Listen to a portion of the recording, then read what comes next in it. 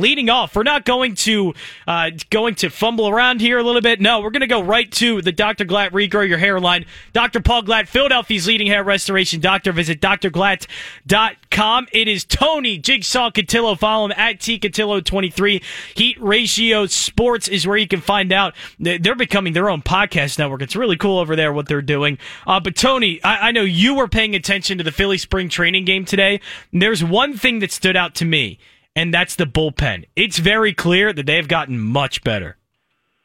Yo, John, first of all, I appreciate you putting Jigsaw on the leadoff spot. Yeah. Always. You're my Andrew McCutcheon, if that's a good thing. Fantastic. And we didn't cue any Saved by the Bell music, which was awesome as well. So I like that. We had a much smoother beginning tonight. But now, listen, me and you were on the hype train. We talked last week about the Phillies. We were on the hype train about Eflin and Alec Boehm and the lineup. But the one thing we didn't talk about was the bullpen. And the bullpen was such a dreck last year, right?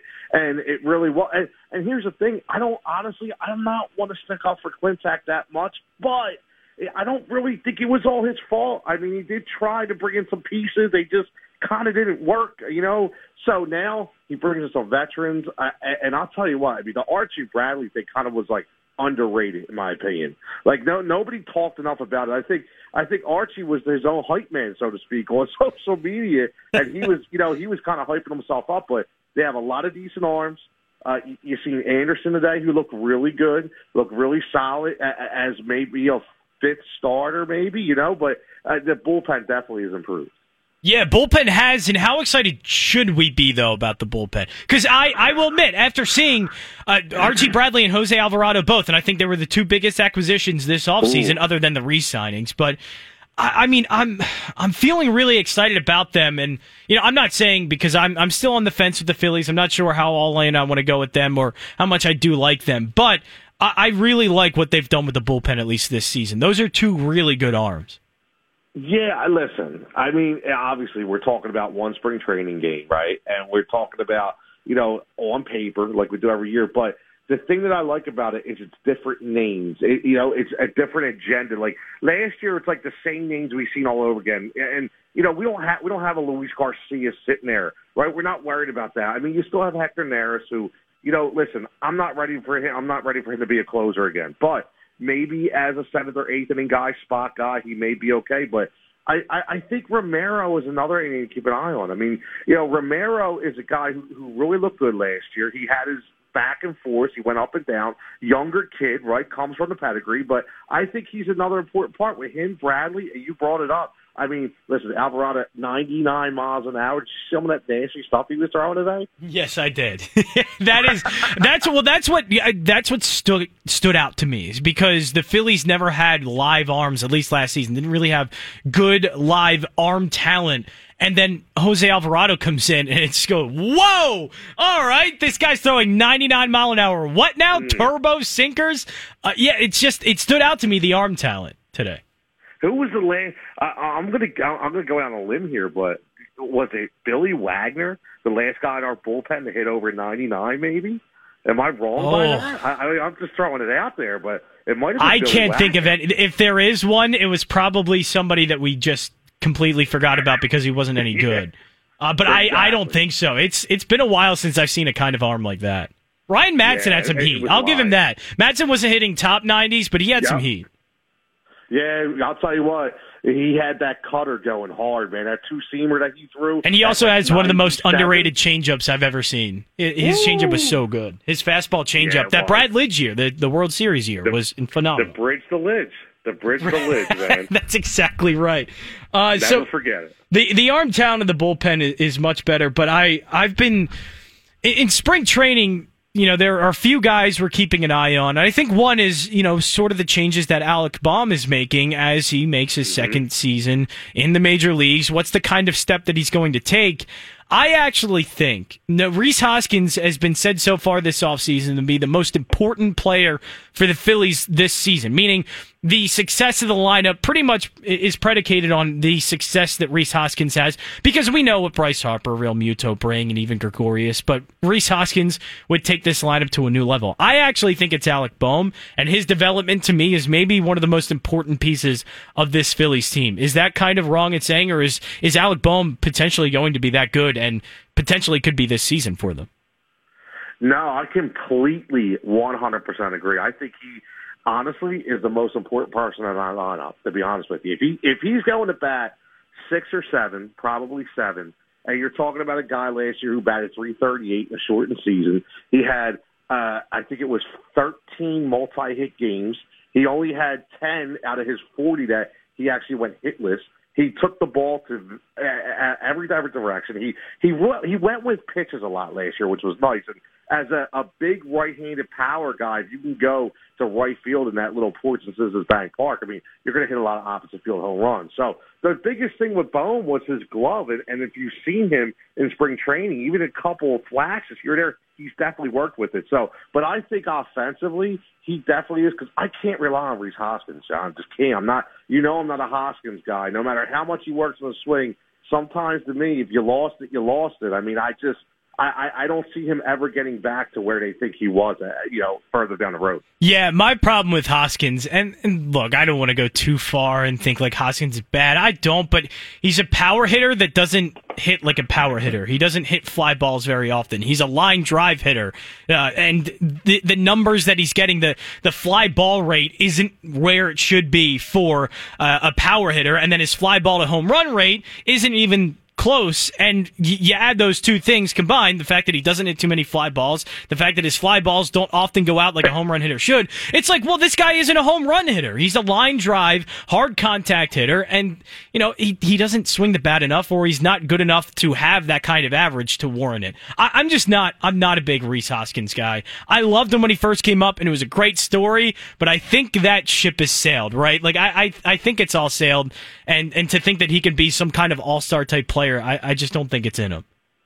No, I completely agree. And I think indirectly, he kind of got screwed from having such a big year when Bryce Harper wasn't here.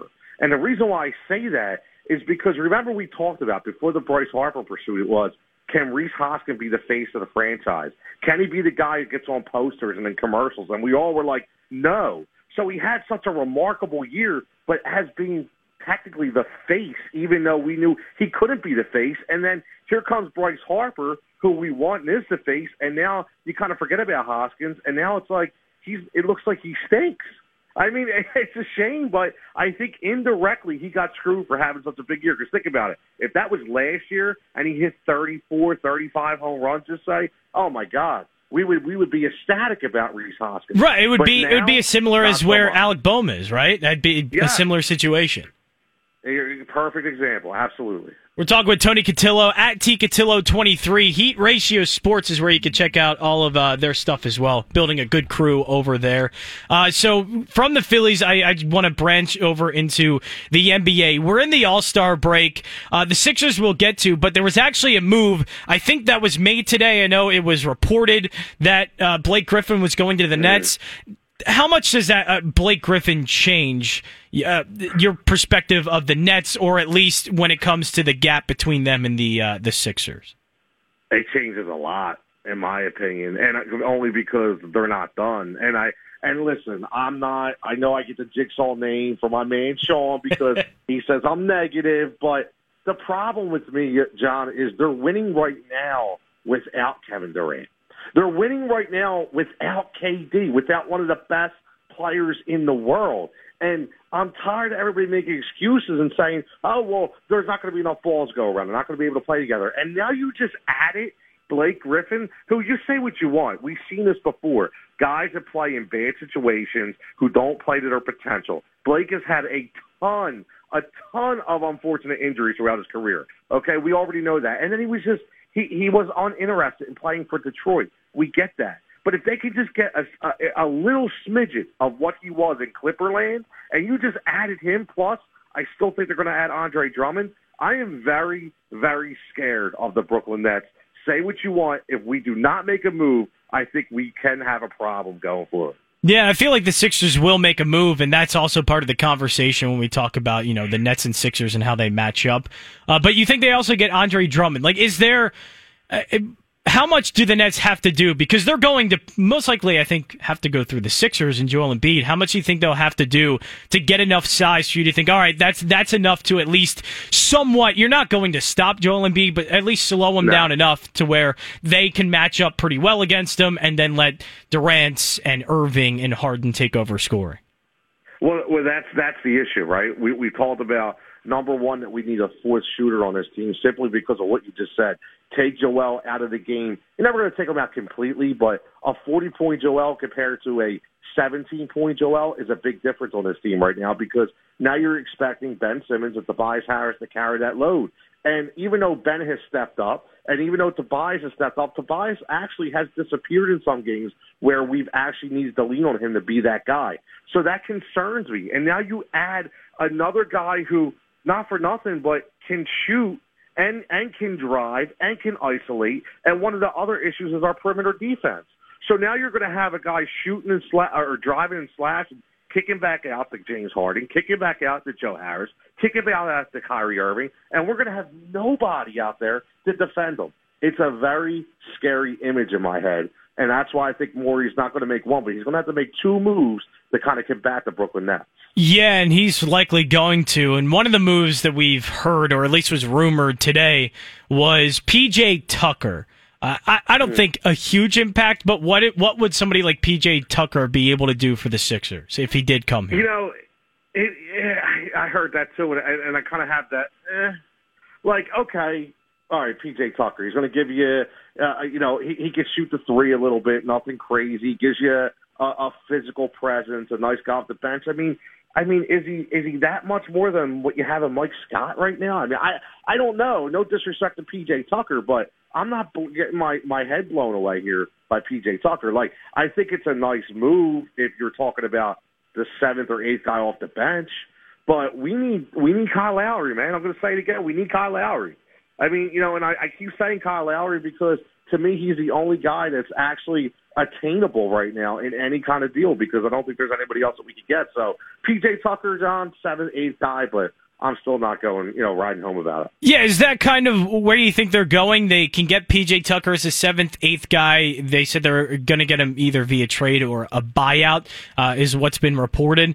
But, yeah. I mean, is it just you can use P.J. Tucker, bolster up the bench, but really everything's being set up still to kind of get Kyle Lowry, and those two pieces, and maybe another one through a buyout, whatever it may be, would be enough. Like, what would the Sixers need to do for you to go? Because obviously you just spoke very highly of the Nets, and I do too, because they're doing it without Kevin Durant right now, and I think James Harden has fit into his role so well. Kyrie Irving has been great. And now they just added Blake Griffin. Is Kyle Lowry and PJ Tucker enough? Like, how much would they have to do for you to go, all right, futures, DraftKings Sportsbook, that's when I'll fire on the Sixers, or at least I think that they can beat the Nets. What would be that move?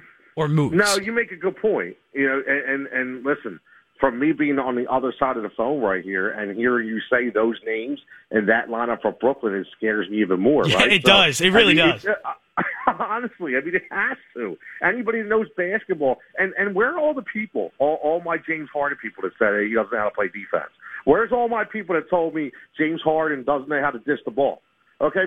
They didn't watch. They didn't watch him in Oklahoma City then because he had all of this in him. You knew all about it. They're all radio silent right now, every single one of them, and that's what scares me. Listen, when you are a James Harden, when you are a Kyrie Irving, a former champion, okay, James Harden wants to be a champion, you are going to do whatever it takes to get that ring because he knows that's the chip that he wants to put in his trophy box. So, getting back to the Sixers, we know when they get to the playoffs, you're going about 7 deep, right? The eighth guy, you hope he doesn't play. So let's think about it in that perspective. So if you were able to get Kyle Lowry, that pushes somebody, probably Danny Green, out of here, which is great because I'll Uber his ass to Canada, no problem, okay? So I have no issue with that, okay? And if that could push Seth Curry to the 6th or 7th spot with Shake Milton, and then you tell me the 7th guy is P.J. Tucker, so you tell me the playoffs, I can have Shake, I can have Curry, and I can have P.J. Tucker as my three, and then I still have Dwight Howard as my. I'm rolling, John. 100%. I'm rolling because now it's a completely different makeup of the team. Right now, you're leaning on guys like Curry and Green, who I think we kind of agree that are kind of playing starter minutes that shouldn't be playing starter minutes. Yeah. So you have to go to the well, right? To Maxey and Mike Scott, and that doesn't work right now. Yeah, you know what? I think it'll be a great matchup between the Nets and Sixers if things do play out how we think. And you know, the matchup that always is going to be a lot more difficult to defend is whoever the Nets get to defend Joel Embiid, whether it's Andre Drummond or I don't think they would put Blake Griffin on him, but you know, whoever it may be. That's going to always be the toughest challenge because nobody, not even Defensive Player of the Year favorite Rudy Gobert, could stop Joel Embiid, and that's always going to be a difficult task for them. We're talking with Tony Cotillo at tcotillo23. You can find him on Twitter. He's joining me via the Dr. Glatt Regrow Your Hairline on the Line Change, Fox Sports The Gambler, presented by Cura Auto Insurance. I want to go for the rest of these now and talk about the rest of them because it seems like the Sixers and Nets. Sean Brace today was trying to sell me on the Boston Celtics. I have been trying to sell Sean Brace on the Miami Heat. Who do you think are legitimate contenders? Is it just the Nets and Sixers, or should we be looking at the Celtics, the Heat, maybe the Bucks as well? Even though I'm not on the Bucks at all. I don't like them. Sean loves the Bucks. Yeah, he told me I was nuts. He was showing love to the Celtics today a little bit too much. I'm like, yeah, they're playing well, but I don't know about that well. Yeah, listen, I hate to sound like this, but when I look at this overall roster, and I should say the top 6 or 7 right now, I mean, number one, who would tell you that the playoffs start today, that the New York Knicks would be in the playoffs, right? That's crazy. who would think that, right? It's crazy, right? But with the Miami Heat, the thing with the Miami Heat that I consistently say is, Jimmy Butler, can he do it again? Right? Because it all revolves around Jimmy Butler. And if you look at that team, to me, all those players, guys like Jordan Dragic, guys like Tyler Hero, Duncan Robinson, these are all guys that have to try that extra effort in order to be that good. So I don't put a lot of stock into that team, especially on a short and off season. So I'm not in on Boston unless Boston makes a move, John. We don't know. Like, if Boston makes a move, because they're one big man away from being a legitimate contender, in my opinion. I mean, right now, they're looking at guys like Tristan Thompson and Garrett Williams. I mean, Daniel Theis. Nobody that's really, blowing your head terrible. Away. All terrible. Exactly. I'll just say it. Exactly. All terrible.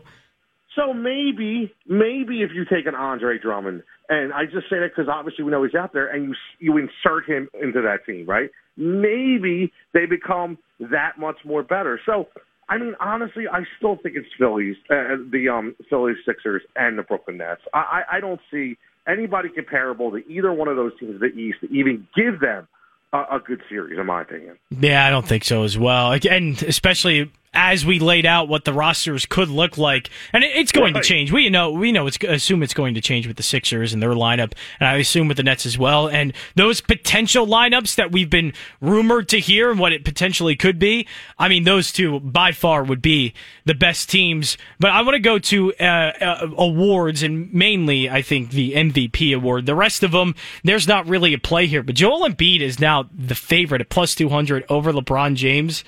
Is this just a 2-horse race? Like, are we just looking at Embiid and LeBron James, or should we be looking at Nikola Jokic, Luka Doncic, maybe even guys like James Harden who could get into the conversation, or Devin Booker in Phoenix? They're doing well, and he's a great scorer. Who else should we be looking at, or is it just mainly LeBron and Embiid we should be focused on?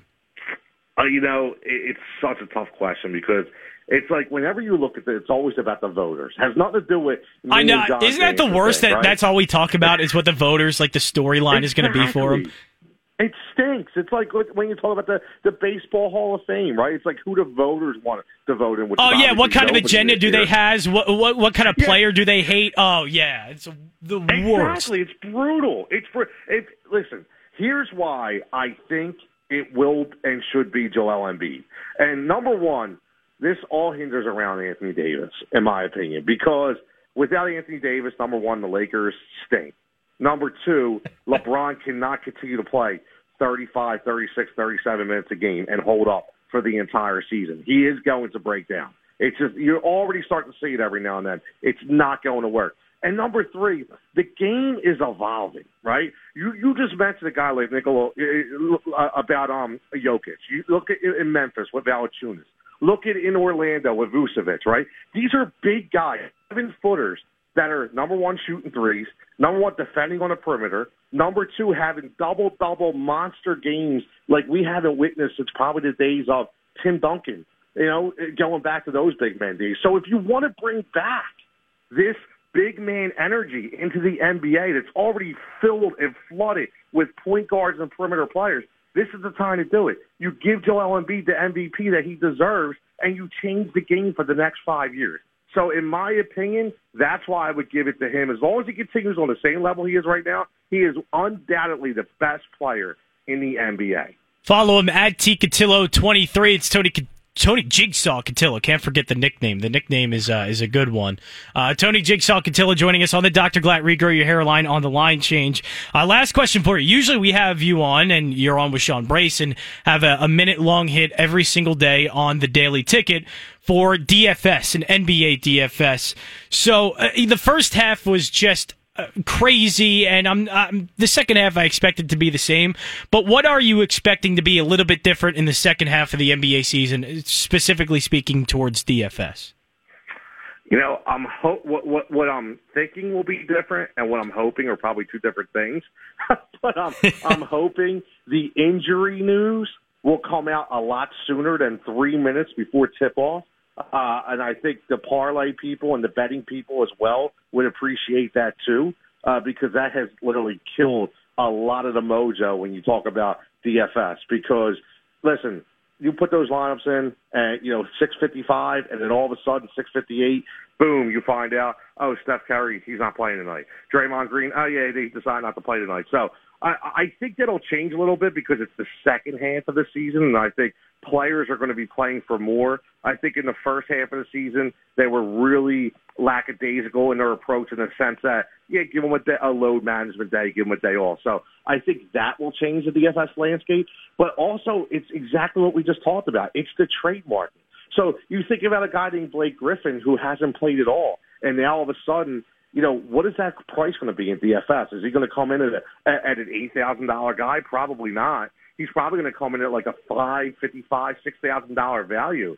So they're the kind of guys you want to hit on for like the first 2 weeks until it skyrockets up to $9,000 because he's playing on a team where even if he only plays 20 minutes, Johnny's going to give you 30 points just by accident because he's not going to be looked at by the other team. So in DFS, keep an eye, in my opinion, to the trade market and pounce on those guys for the first 2 weeks when they're in their new digs to give you the ultimate values. And right now I'm looking at on my screen a little baseball, and I can't wait to talk MLB DFS with you as well. That's going to be fun. I enjoy MLB DFS more than any of them. NBA is great when it's not in the pandemic season like this and it's all crazy, but I like MLB DFS a lot. I know what you hate is starting pitchers. You hate trying to get, isn't it something like that? Like you hate trying to figure out what starting pitcher to get because that's always the biggest one for MLB. Well, yes, it's funny. It's you have, I call it the snowflake effect, and you get that a lot at basketball. It's like when I have a dead to me list. I always say that. Like if you